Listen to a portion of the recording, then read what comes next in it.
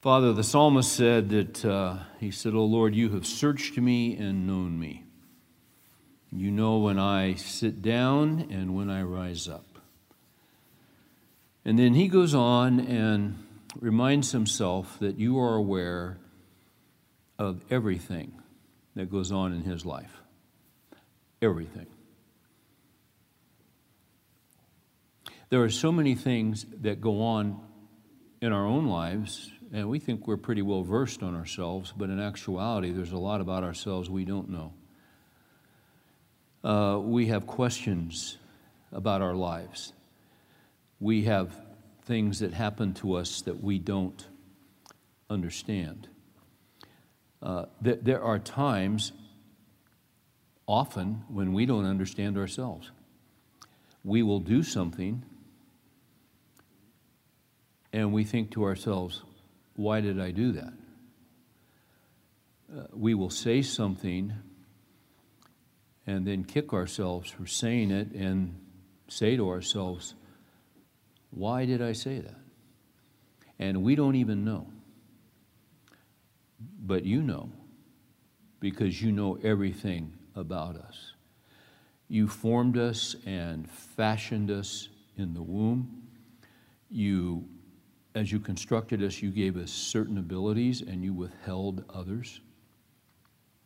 You gave us certain aptitudes and propensities and you withheld others.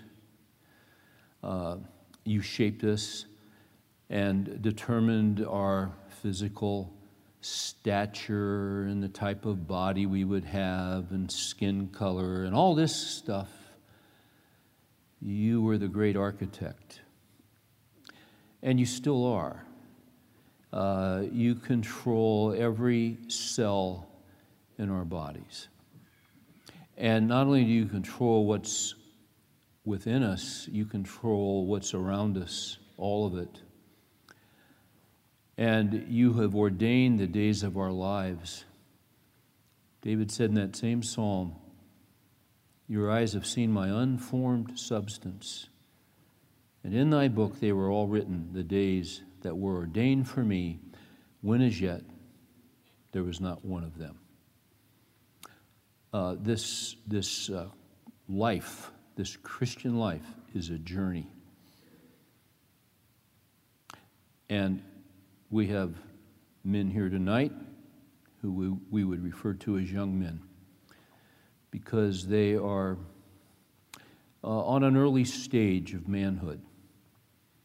And their lives are out in front of them, and there are many decisions that they are weighing that will affect their place in life and their course of life for many, many years to come. We have other guys that are at the midpoint and somewhat puzzled how quickly they got there and wondering why things look so differently at 40, 45 than they thought they would when they were 20. But that's life. And then we start creeping up in the 50s and 60s, and we can't quite believe we're there, but we are. And we can look back over life with a lot of regret. We wish that we knew at 30 what we now know at 60. But that's not how it works. And then we get older, and our bodies start to break down, and they start to disappoint us, and things we used to do without thinking twice, we think 4 and 5 times before we do it. And sometimes things that we would remember so easily, gosh, we can think we just can't remember them at all. But this is part of the natural cycle and road of life. We thank you because of what Christ has done, that he has given us eternal life. And though our bodies are wasting away as we get older, the inner man, Paul said, is being renewed. And we all experience affliction, but in perspective with eternity, this is momentary light affliction. Whatever it is we deal with, it's light and it's momentary. In the moment, it may seem very heavy, it may seem depressing, but in the big picture of things which you have planned and ordained for us, honestly, it's light.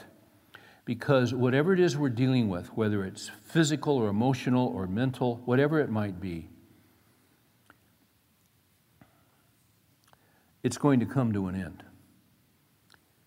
And we will take our last breath, and when we take that last breath, for those of us who have called upon the name of the Lord and have been regenerated by your Spirit in the inner man, we don't cease to exist. That's when we really begin to live. For to be absent from the body is to be present with the Lord.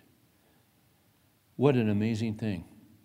And what an amazing thought. Jesus said, "He who believes in me, even though he die, yet shall he live."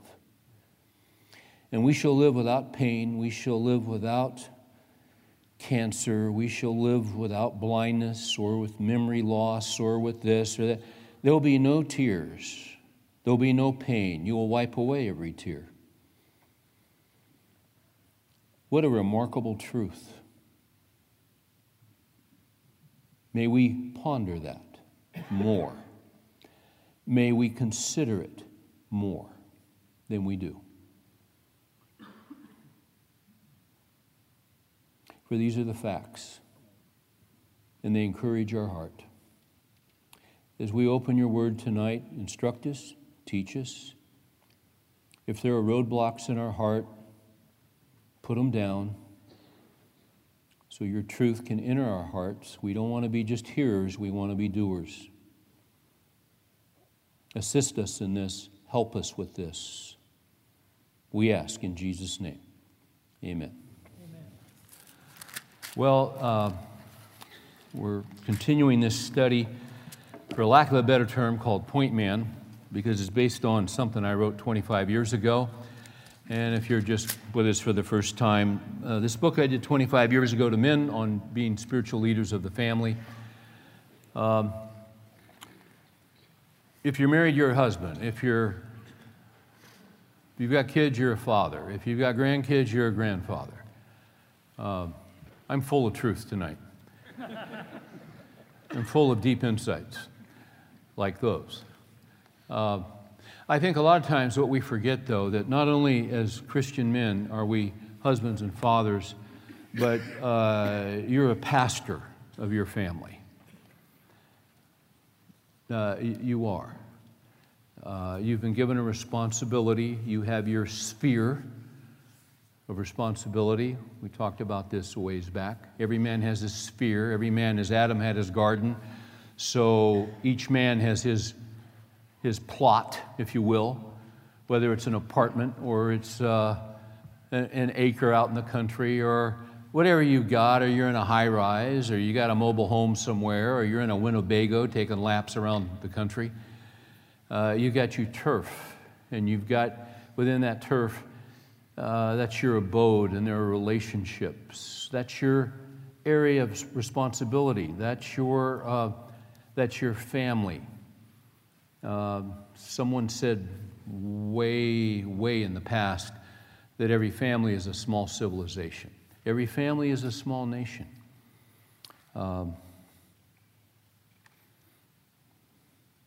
It really is. That's really true. And God has called us as men to give leadership spiritually to our homes. And that's what I was writing about when I did Point Man about 25 years ago. The metaphor, the idea was that in the military, when you're called upon on a certain day to walk the point, you've got men behind you. You might be on a reconnaissance mission. You might be behind enemy lines. You might be just on a patrol that's relatively safe, but you're in a position of leadership. And the leadership acumen and ability of the guy on point affects those men behind him. Now, when it comes to spiritual matters, when it comes to the family, the husband, the father, the grandpa is on point. And we don't have a bunch of guys behind us. We have our families, our wives, our kids, grandkids, whatever it is you have. So it's a very strategic position. The enemy wants to neutralize a man. The enemy wants to keep a man from taking on the responsibility. It can be somewhat intimidating, but because who is adequate for these things? But the Spirit of God, Paul says, has made us adequate as servants of a new covenant. We quickly find out that apart from Him, we can do nothing. I mean, we don't have what it takes for this. So we get as close to Christ as we can. We get as close to the Scriptures. We get close to other men. He who walks with wise men will be wise. We thank God for churches that stand on the Word of God with pastors that proclaim the Word of God. And we're part of fellowships. And all of this is working in our lives to equip us so that God can use us and affect not only the generations that are, but the generations that will be. When I wrote Point Man, I threw a chapter in there that once again got a little kickback, and I had people ask me about it because it was called The Birth of a Tangent. And back in '89, when I was writing this, the final draft, I noticed as I looked around and I was reading different reports in the paper and all this stuff about how many couples, how many married couples were childless couples. And I thought, this is interesting, and the statistics were already starting to show that it was on the upswing. Now, there are two kinds of childless couples. First of all, there's what I would call the heartbroken childless couple. And maybe that's you and your wife, or someone in your family, or some friends who truly have wanted to have children, but for whatever reasons have not been able to have children. And we have technology today that is just beyond belief. And so we've all known different couples that have attempted to take advantage of technology and these medical advances in order for her to get pregnant. And they'll spend thousands and thousands and thousands of dollars in the effort to have a child. And sometimes that's successful and sometimes it isn't. And if it isn't, the heartbreak continues. Oftentimes, and we're seeing more and more of this, and it's a wonderful thing, we see couples who are not able to have children. We're seeing a very strong movement in evangelical Christianity of adoption. It's a remarkable movement. It's a great movement because there are so many children without parents. And there have been books written about this. And the young generation of believers is all over this, and it's a great thing. It's a biblical thing. If you're in Christ because you've been adopted. We're all adopted. If you read Romans chapter 8, we have been adopted into the family of God through Christ. So many couples who can't have children will adopt, and if they can adopt, it's a joy of their lives. They'll spend a lot of money. They'll go through a lot of bureaucratic hoops in order to have children. So that's the first kind of childless couple. When you read the Scriptures, oftentimes you'll read in the Old Testament of women and in the New Testament who wanted to have children who couldn't. And it was a heartbreak, and it was a heartache. And they would pray and ask the Lord. The second kind of childless couple, and this is the one that back in the late 80s I was reading about, and their numbers were proliferating, were the couples who were childless by choice. Now, I don't want to stand up here and make pronouncements that are not biblical. But I will say this, what the secular journals and magazines were saying, which caused me to put a chapter, The Birth of a Tangent, which caused me to even write that thing, is that just secular observers were saying we have many young couples who are choosing, it's not all, but many who are choosing not to have children simply because they are enjoying their level of affluence. They have two incomes. They have a very nice life. They have a nice home. They're able to take very nice vacations. They're able to drive new cars. They're able to eat in very nice restaurants. And they just have a very, very nice life. And because of that, their level of affluence and comfort, they have made a choice not to have children. And their numbers are growing. Well, that was 25 years ago. I'd like you to turn with me to Psalm 127.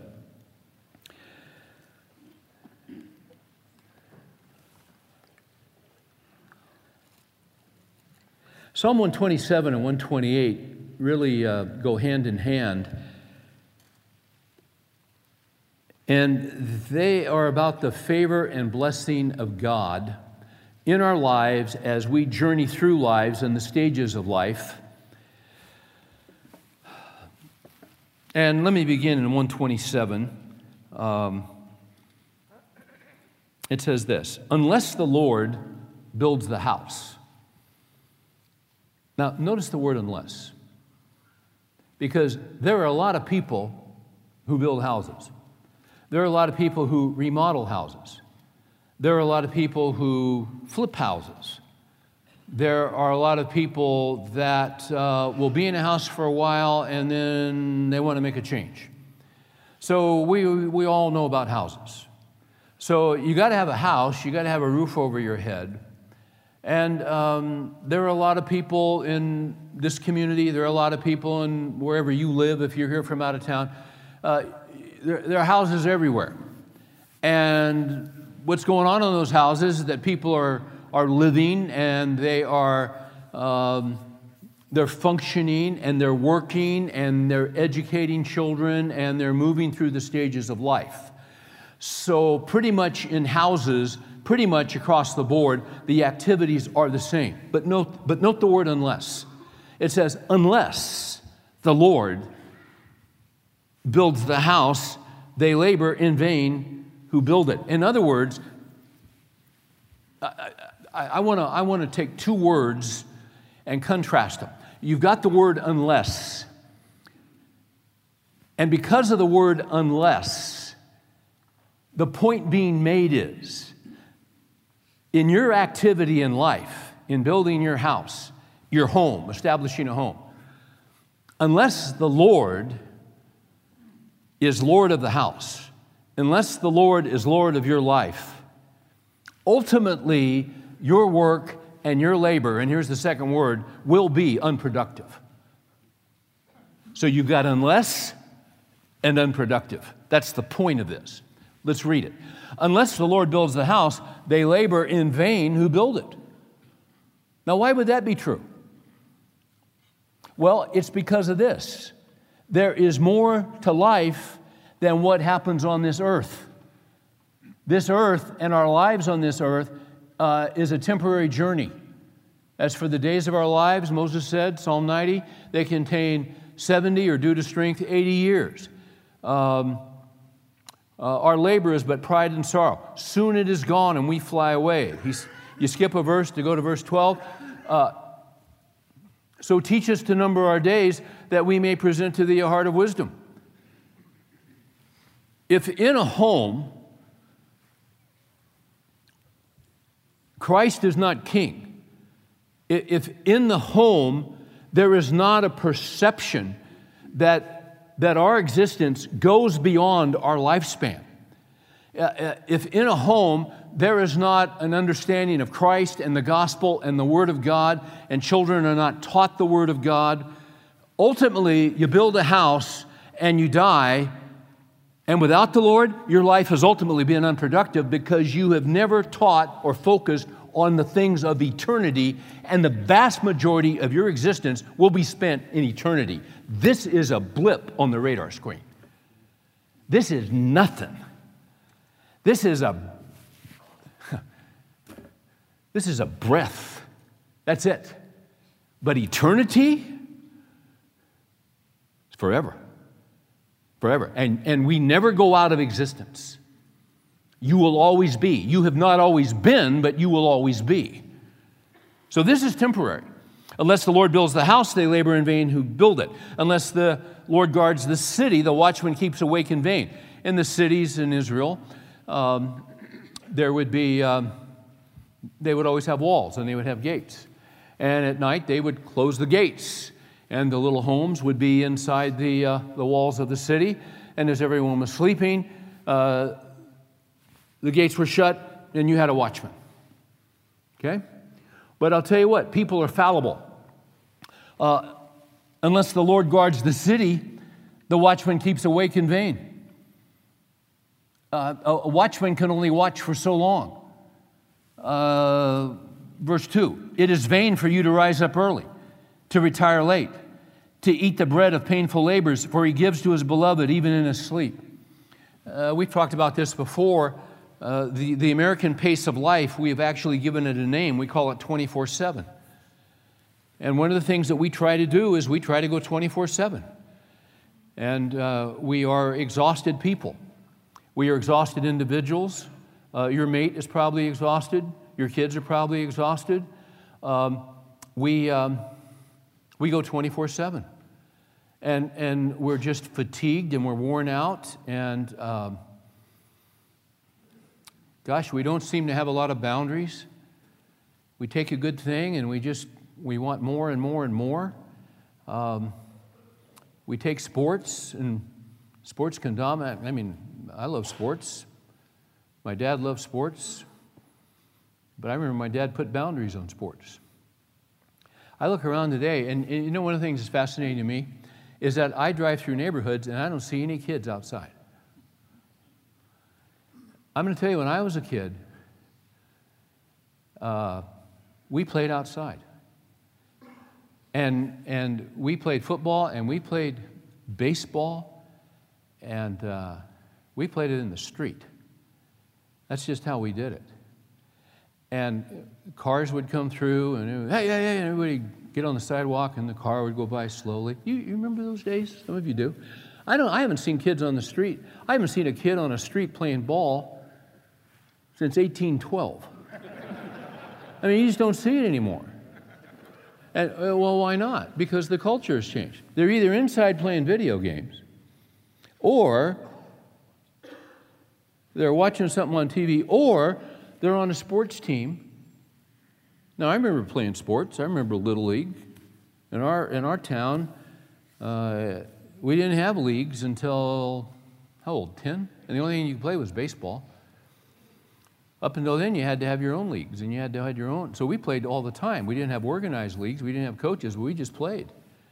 And when I was 10, I got on a Little League team and got a uniform. It was great, and we played on Saturdays, and I think we practiced on Tuesday night.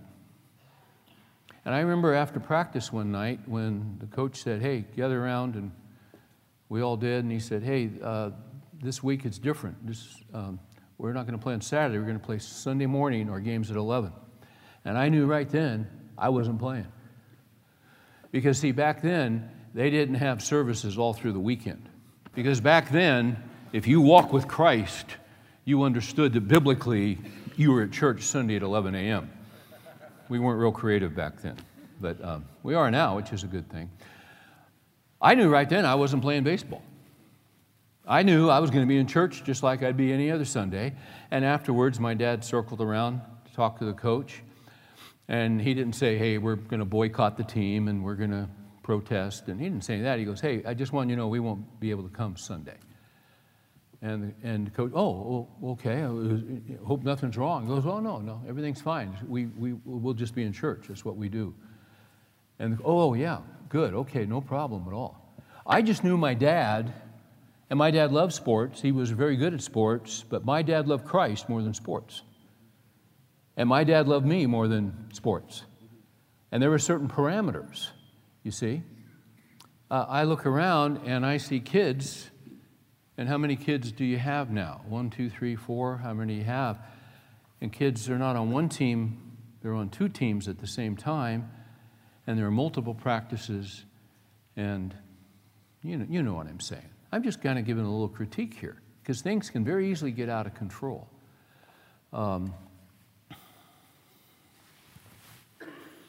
That's part of the 24/7 culture. Nothing wrong with sports, but anything can get out of control. We go 24/7. We go, go, go, go, go. And the fact of the matter is we can't go 24/7. See, this is why you need the Lord. You need the Lord in every area of life. Do we work hard? Yeah, we get up early and we work late. Good. We are to work. Whatever you do, Colossians 3, do your work heartily, not as unto men, but as unto Christ. It's the Lord Christ whom you serve. But you know what? You can't do this by yourself. That's why it says in verse 3, it is vain, it is unproductive to rise up early and to retire late, to eat the bread of painful labors, for he gives to his beloved even in his sleep. We do the work that we have to do, but at some point you have to go to sleep and you have to rest. Every day you've got to take a Sabbath. You just can't keep going. And see, God builds these things into our lives. And here's the great thing about God.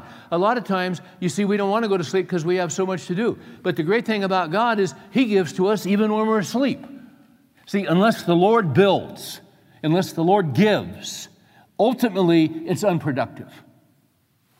And then note verse 3. And here's where I want to talk a little bit and do a little bit of a tangent. Behold, children are a gift of the Lord. Note the next line.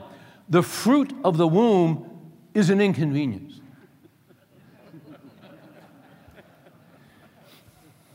That's not what it says.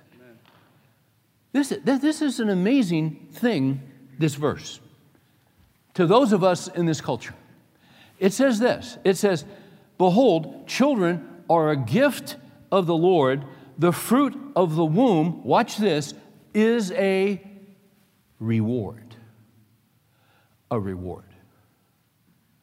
It's a reward. Now, it's amazing.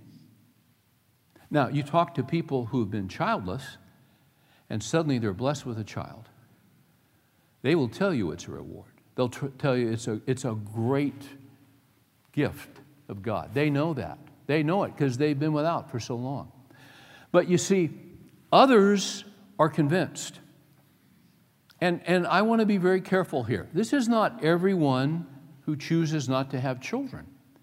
But the problem is, it is many. Because the reason that many choose not to have children is they don't see children as a reward. They see children as an impediment. They see children as a block to their goals and to their happiness and to their affluence. There are certain creation ordinances that God put into place at creation. Flip over with me, if you would, to the opening chapter of Genesis. So God creates in Genesis 1. And if you look at Genesis 1:27, it says, God created man in His image, in His own image, in the image of God He created him, male and female He created them. God blessed them, and God said to them, be fruitful and multiply and fill the earth. Some of the creation ordinances you have, let me give you just off the top of my head, a few. There is the ordinance of marriage. That is in Genesis 2:24. For this and actually it's in 127 and 128, but it's specific in 224. God, beginning in 18, says it's of 2 says it's not good for the man to be alone. I will make him a helper suitable for him. And then it talks about how He constructed Eve out of the man's side, out of his rib. The man wakes up, says, this is bone of my bones, flesh of my flesh. Now, interestingly enough, he had seen all of the created order. He had seen all of the animals. Now, this guy is alone. He's alone. Do you enjoy being alone? For maybe a little bit. You know, you drink your coffee in the morning, you may want to be alone. But you can't be alone forever. You just can't. I mean, John Wayne couldn't be alone forever. You know what I mean? The guy on the horse riding through there. Jeremiah Johnson couldn't be alone forever. You know, it's always the tough American guy. He's just alone. You don't want to be alone. It's a drag. You know? We were built for relationships. It's not good for the man to be alone. And he's seen the whole creation, and as he's naming all the animals, he sees that he's picking up this pattern. Of every animal, there's a male and there's a female. There's a complement. But he's alone. And then, you know, God causes a sleep to fall upon the man, verse 21. God constructs the woman. He wakes up, and there she is. And what does he say? He says, and she's naked. I'm sorry to bring that up, but it's in the text. So don't send me an email on this. That offends you. 25, the man and his wife were both naked and were not ashamed. He wakes up and sees this naked woman. And he says, thank you, Jesus.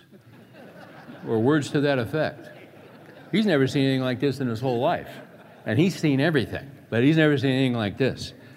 And he says, this is now bone of my bones. And no, she corresponds to me. See, this is going to work.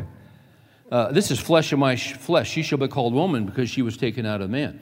For this reason, a man shall leave his father and mother, be joined to his wife. They shall become one flesh. This is marriage. And as we've said before, God invented marriage. God owns marriage. God has the copyright on marriage. God has the patent on marriage. And there's not a court in the world that can change it. You might as well pass a law that water can be dry. You can do whatever you want to do. That doesn't change anything. It's just absolute futility and irrationality and insanity. God ordained marriage. What we see in 127 and 128, that's a creation ordinance, is marriage. Another creation ordinance is in 128. God blessed them, and God said to them, be fruitful and multiply and fill the earth. That's having children. That's a creation ordinance, is to have kids. That is a good thing.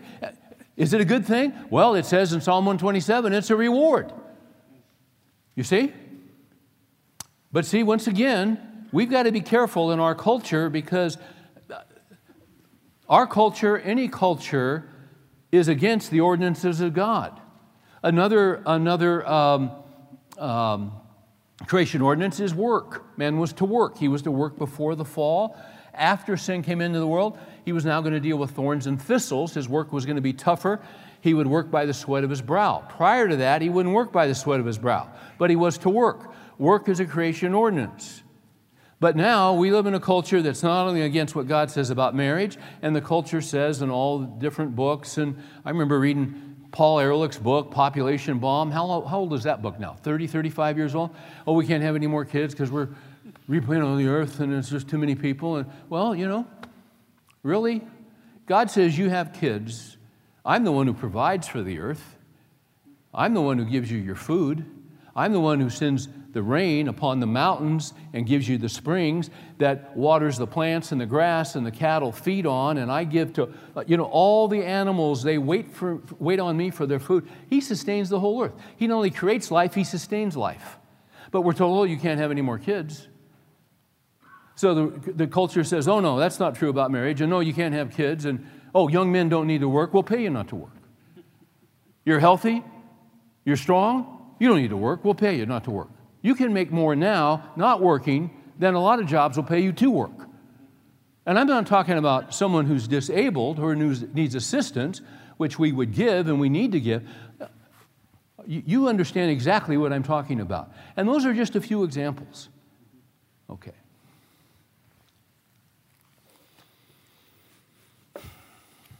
Let's go back to Psalm 127. Here's the thing about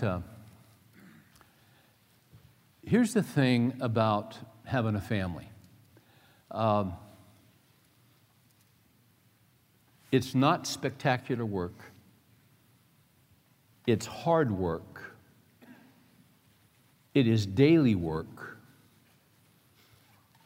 It can be very stressful work. It's true that children are a gift from the Lord, but children are also very inconvenient. Are they not? Do you know how much it costs to send a kid through college right now? Let me tell you something. I remember talking with a guy 3 or 4 years ago, so I'm sure things have gone up. His son was going to a university, and he mentioned to me it was going to cost him $80,000 a year to pay tuition, room, and board. If that was my kid, he'd be illiterate. I'm just kidding. That's a lot of change. And 4 years at 80, it's a lot of money. That's a lot of money. So is that inconvenient to spend $320,000 in 4 years on a kid who's missing half his classes? Yeah, it is. We had a new grandson arrive this weekend, little Holden, and it was kind of inconvenient because we're glad he's here. His dad's birthday is on March 15th, and we had a big celebration planned for Sunday noon, and 12:30, 1 a.m. Sunday morning, the little guy decided to start kicking and putting his mom in a lot of pain. And so suddenly his dad's birthday party is put off. That's the first inconvenience of many to come. And so then he was born, later on Sunday. It was great. Everybody's just, we're all pumped. And then they're going to come home Monday. And John said, well, hey, Mom, you did all that fried chicken. You did all that thing. And then, you didn't cook it. Can you cook? Why don't you come over Monday night? Can we do it Monday night? Yeah. So we all go over there Monday night, take the chicken. We got the barbecue bean. We got everything. Everybody's there. And we get a text. They're not going to release us because they found a little something. They want to keep him overnight. He's fine now. But there's the second inconvenience. It's just that was just number 2 of many to come. You see, they won't sleep for the next 9 years because they'll probably have more. You guys remember those years? You remember going to work. You didn't even know where you were. You didn't know your name. You were so exhausted you couldn't even see straight. You brushed your teeth with Gillette Foamy. Do you remember that? Because kids are exhausting. But in the midst of the exhaustion, they bring you the greatest joy and the greatest rewards and they're a gift of the Lord. You see? But see, we get into this thinking that, they're going to interrupt my lifestyle. They are going to interrupt your lifestyle. Absolutely, they're going to interrupt your lifestyle.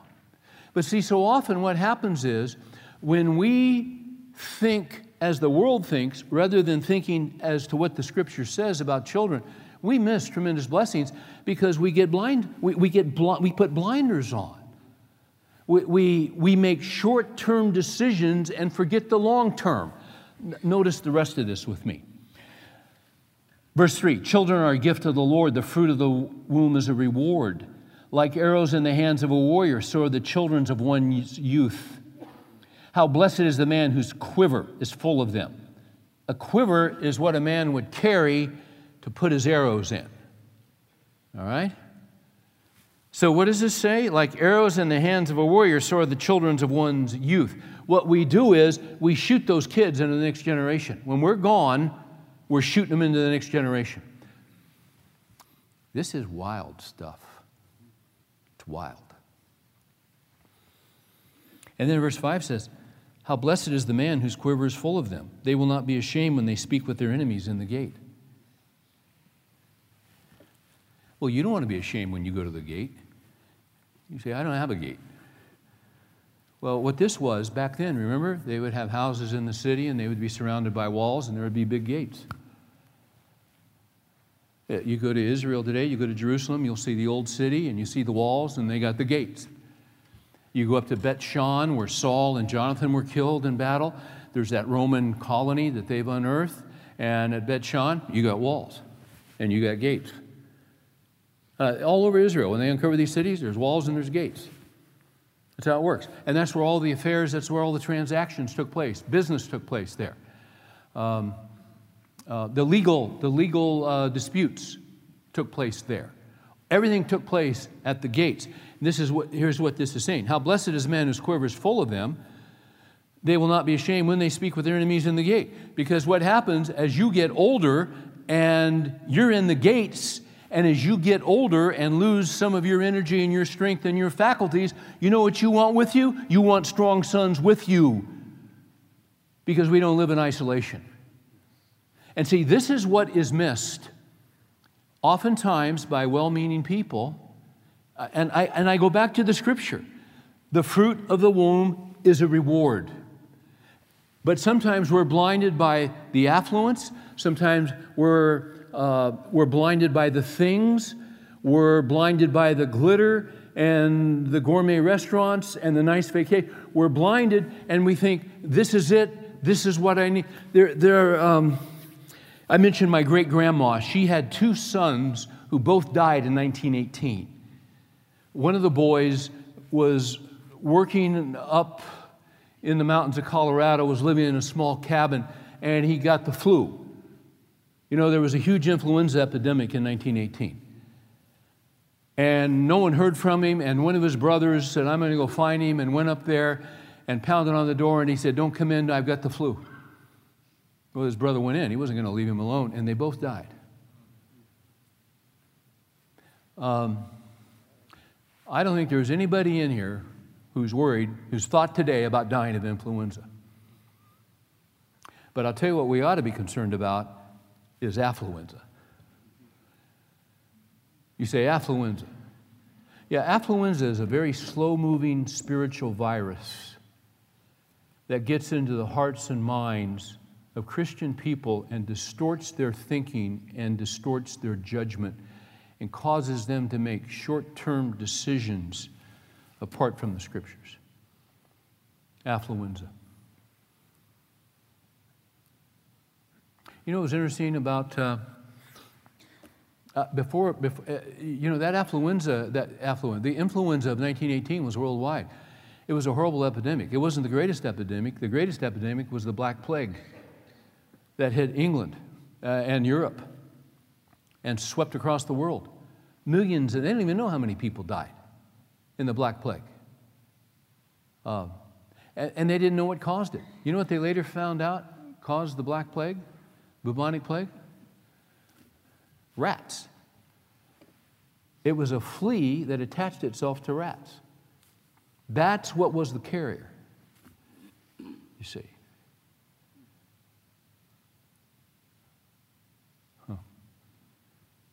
See, affluenza you don't get from rats. You get it from the rat race.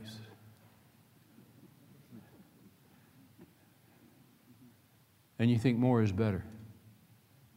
And anything that gets in the way of more, you don't want. Anything that would cause you to downside or to lower your standard of living. If we're not careful, we can make wrong choices. And again, I'm not saying everyone, I hope I'm making this clear, but I'm saying we got to watch our hearts, don't we, on these issues? If this says children are a reward, I need to take that in consideration. I remember when we moved from California to Little Rock, Arkansas. In California, homes are very, very expensive, and lots are very, very small because the land is so much money. We moved from a house in California, and our backyard, our backyard was, well, it was small. I mean, we had a little deck, not much bigger than this platform up here, and we might have, I don't, maybe to that edge, a little past that edge was the size of the lot, maybe a little larger, not real deep, real small. I mean, I could mow it in about 4 passes, the grass. I could mow that yard in under 10 minutes with no sweat and watch ESPN in the middle of it. ESPN didn't exist, but it was a small yard. So we moved to Little Rock, and homes are not much money, and we bought a house with a huge backyard, And I remember the first time I mowed our backyard. I still had the small little snapper mower, the smallest one with a motor, not the automatic, you had to actually push it. And I remember the first time I mowed that grass, and it had been mowed in a couple of months, and we moved in, I think in late June. That grass was that high. It took me to mow that backyard, I'm going to say ballpark 8 to 9 hours.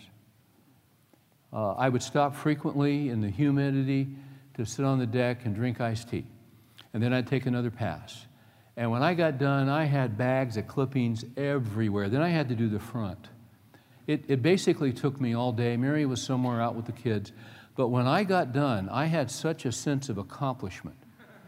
I did, because that house with the new white paint and the sidewalk, and I manicured the grass and cut it and edged it, and I felt pretty good. I felt pretty content. I mean, I've been out there 10 hours at least. I walk in to get some iced tea. I sit down. I'm worn out, and I'm just sitting down. And I start flipping through this magazine that was on the end table called Homes and Gardens. That wasn't it. It was called Better Homes and Gardens. Better than whose? Better than mine. Now, I was perfectly content when I got done with that job. I felt pretty good. I was enjoying life. And then I started turning the pages of that magazine.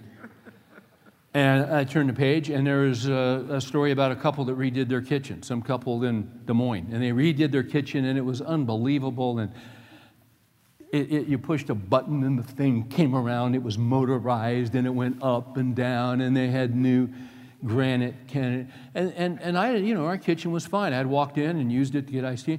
And I looked over at our kitchen, and I saw the Formica. I saw the cabinets and I remember thinking, I don't know how we live in such a roach trap like this. I'm telling you a true story. This is absolutely true. This happened to me. I'm looking at that kitchen, and I'm going, I thought, this place is a dog. I looked out on the deck, and because I'd turned the page, and there was a couple in Boise that built a new deck, and it followed the curve of the land, and they built an amphitheater, and the governor was inaugurated there, and they had... And then I looked at my deck, which had been fine until I picked up the magazine, and I'm thinking, I've seen firewood in better shape than that deck. This is ridiculous. And I had gone in about 2 minutes from a state of contentment to discontent. This is the danger of looking at model homes after church on Sunday. Oh, honey, there's a model. Let's just go in and look. That's dangerous. Is it not dangerous? Because you're going to see stuff in that home that you don't have in your home. You're going to walk in, and you're happy in your home. Your home is fine, but you're going to walk in there, and I guarantee you, you're going to see better. Better. Now, we can have a little fun with this. What happened to me that day? I was perfectly content, and I got discontent. Let me tell you something. Contentment is ruined by comparison. That's the issue. That's the issue. So we just got to watch it, guys. That's all. We just kind of got to watch it.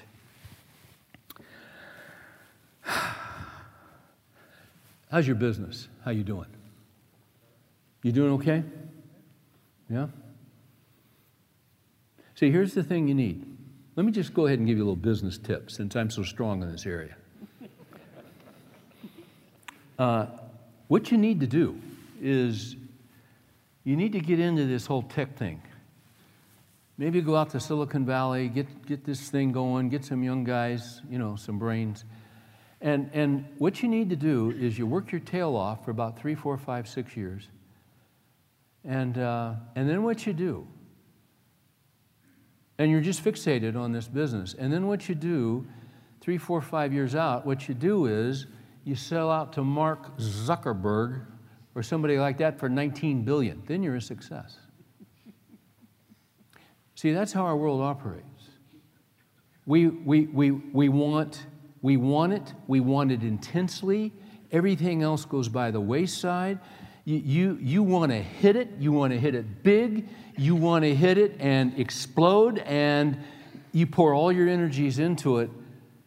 See, you're just fixated, you hyper-focus. But you see, that tends not to be the way that God does it. You know what Psalm 127 and then 128 is about? Are you guys still with me?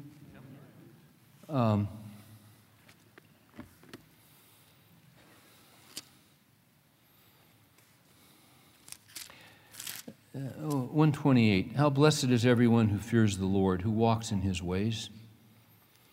When you shall eat of the fruit of your hands, you will be happy, and it will be well with you.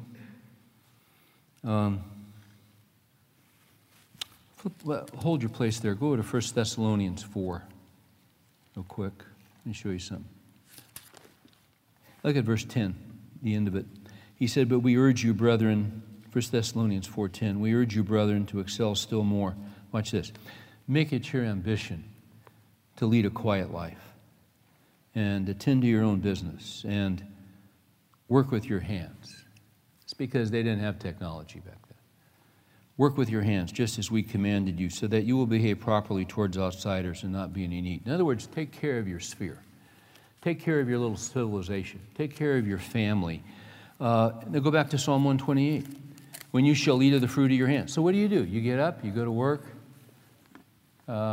Maybe you're up at night with kids. You got a little crying baby.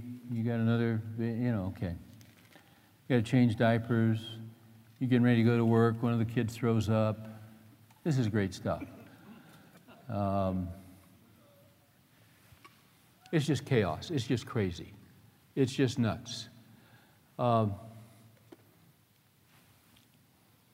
But when you eat of the fruit of your hands, you will be happy, and it will be well with you. Your wife shall be like a fruitful vine. Well, man, hey, listen, you don't want a fruitful vine. A fruitful vine?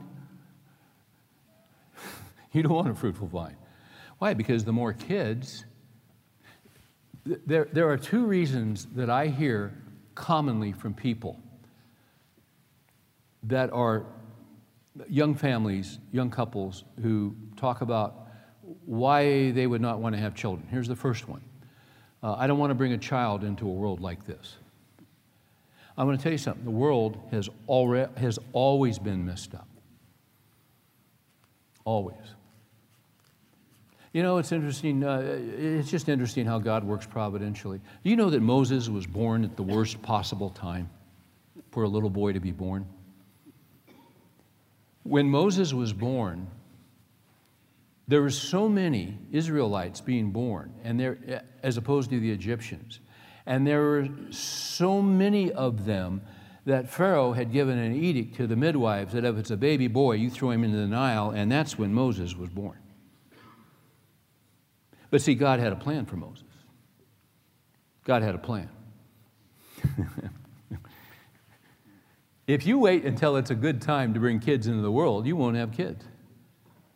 But see, if you have the perspective that children are a gift from the Lord and God is sovereign over your life and the life of these children, if you have a perspective that children are a gift from the Lord, Psalm 139, your eyes have seen my unformed substance, unformed, sperm and egg, your eyes have seen my unformed substance, and in thy book they were all written, the days that were ordained for me, when as yet there was not one of them. You'll have children because you raise those children and you teach the children and you show them the truth of Jesus and you live it out and you love your wife and you lead them in the things of God, and then you die and you shoot them into the next generation, because the next generation is going to need to know the light of Jesus Christ. They're little lights, they're little arrows that we shoot out. You say, well, Steve, this is hard for me to hear because my kids aren't walking with the Lord right now. It may be not right now, but have you raised them in the Lord? Well, then don't lose heart, because you don't know what God's going to do. There are guys in this room who spend a lot of time in their youth as prodigals. I'm just curious. How many guys, when you were young, were a prodigal? Can I see your hands? They're everywhere. What are you doing in church on a Wednesday night? What happened to you? Well, the Lord got a hold of you, right? That's what He does with prodigals. So if you've got a prodigal, don't lose heart. The last chapter hasn't been written. You just pray them through it. Well, I don't know what's going on. You don't need to know. You just trust Him to the Lord. You may not see them come to the Lord in your lifetime. That doesn't mean they won't come. You don't know. Can I tell you something about this? What I get from this, here's what I get from this. God puts a tremendous emphasis on family. He says, your wife will be like a fruitful vine within your house, your children like olive plants around your table. Behold, for thus shall a man be blessed who fears the Lord. The Lord bless you from Zion. May you see the prosperity of Jerusalem all the days of your life. And indeed, may you see your children's children. Peace be upon Israel. There's nothing in the world like having your family, your kids, your grandkids gathered around your table. And some of them are crying, and some of them are pooping, and some of them are throwing up. It's the greatest thing in the world. According to this, is it not? Right? That's life. That's the blessing of Almighty God. And you know what's being short-sighted? It's thinking, no, I don't want that because I want the gourmet and I want the vacations and I want this and I want this. And then let me ask you something. When you're in your 80s, who's going to stand in the gate with you? You see. Who's going to be there along with you? See, that's a short-term decision that has long-term consequences. Can I say this? Growing a family is a hard work. It is a slow work. And it's a steady work. It's not a startup in Silicon Valley that takes 3 or 4 years and then you cash out. It's hard. It takes persistence. You're going to have, for better or worse, rich or poor. You say, wait a minute, I thought that was marriage. That's life. It's not only marriage, but it's kids. You have better or worse, rich or poor, sickness and health in marriage, and you're going to have it with your kids. Are you not? Yeah, you are. Because I don't care how old your kids are, if they're 3 or if they're 33, your heart's with them, and wherever they go, you go. And when they're doing well, you're doing well, and when they're not doing well, you're having trouble sleeping at night. And you have an ache in your heart because you want them to do well and you want them to know the Lord and walk in His ways. And it crushes you. It just pulls the heart right out of your chest when they're not. You see, and that's a godly thing. And God hears the prayers of godly dads.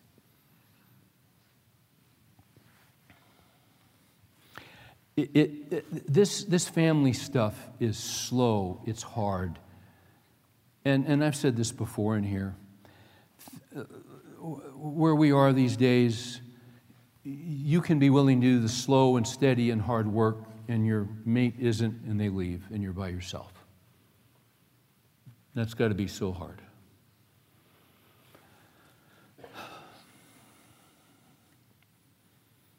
Why do I say it's slow?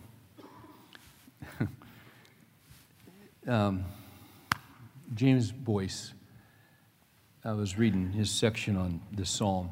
He was talking about Abraham. God made Abraham a promise. And he said, I'm going to give you descendants that are so many, they'll outnumber the stars in the sky. And Abraham's getting up in years, and it's not happening. He didn't even have one kid. So as he does what we always tend to do, when God, we think, is slow about His promise, we decide we're going to help God out. And we start kicking in our plan to assist the Holy Spirit.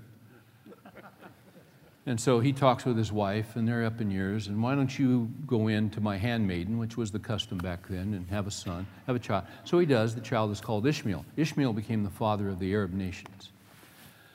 The conflict we have, and will continue to have, in the Middle East, all goes back to Abraham and Sarah not trusting God. So he had a son named Ishmael. But Ishmael was not the child of promise. And so it goes on and on and on and on, and Abraham is 99 and she is 89, and they still don't have the child of promise. Things aren't looking too good. But when he's 100, just a year later, he's 100, she's 90, they have a child named Isaac. Now, he's 100 years old, and God said, your descendants are going to be as the stars of the sky, and he's got 2 sons, 1 son of promise. And then at a certain point, he dies. Now, you know what's interesting? God said, your descendants, I'm going to bless you. The reason I say that God works slowly is God doesn't always work on our timetable. And you go through and you read Genesis, but by the time you get to the end of Genesis, and then you get into Exodus, Joseph has gone into Egypt. The people have been enslaved for 400 years, which God said before it ever happened he was going to do. But when Moses is raised up to lead them out, now the descendants of Abraham are over 2 million. God works slowly. Raising a family is slow work. It's steady work. It's persistent work. It's not spectacular work. But may I say this to you? It's incredibly important work. Is it not? It is incredibly important work.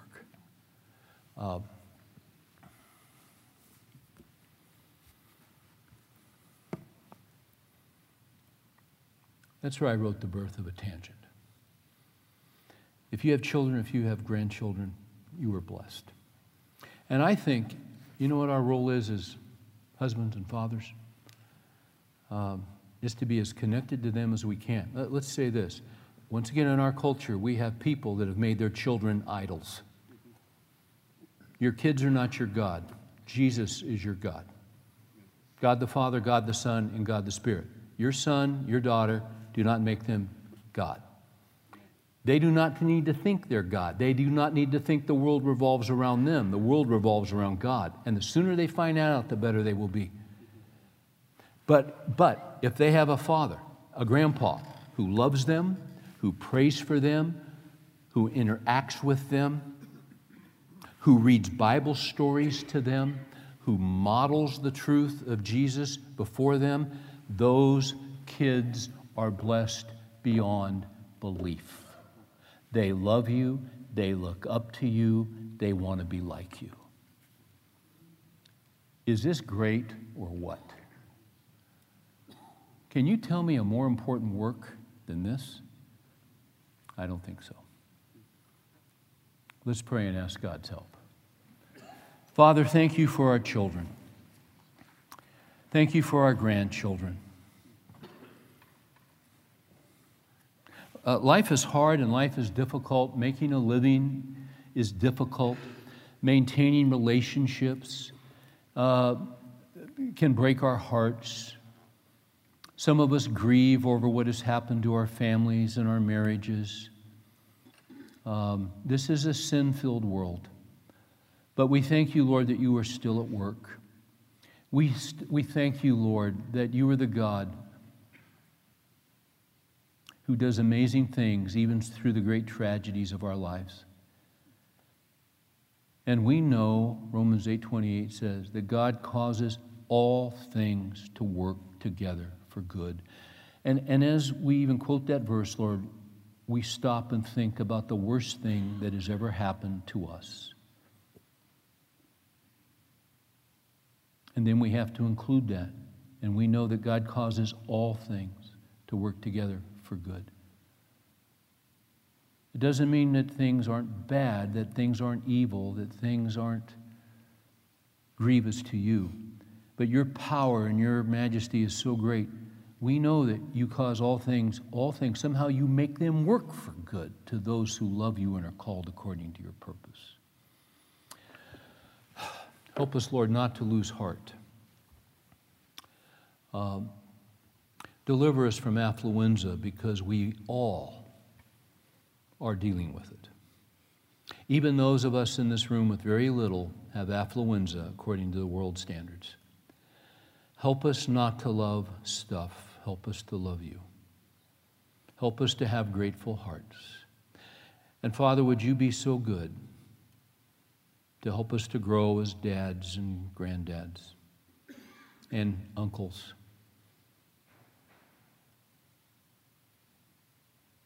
To be influences in a dark world with the light of Jesus Christ. As we go about our daily business, which is not spectacular, but slow Give us steadiness. Give us faithfulness to love you, our families, and your people, and do our work to your glory. That's life. In Jesus' name we pray. Amen.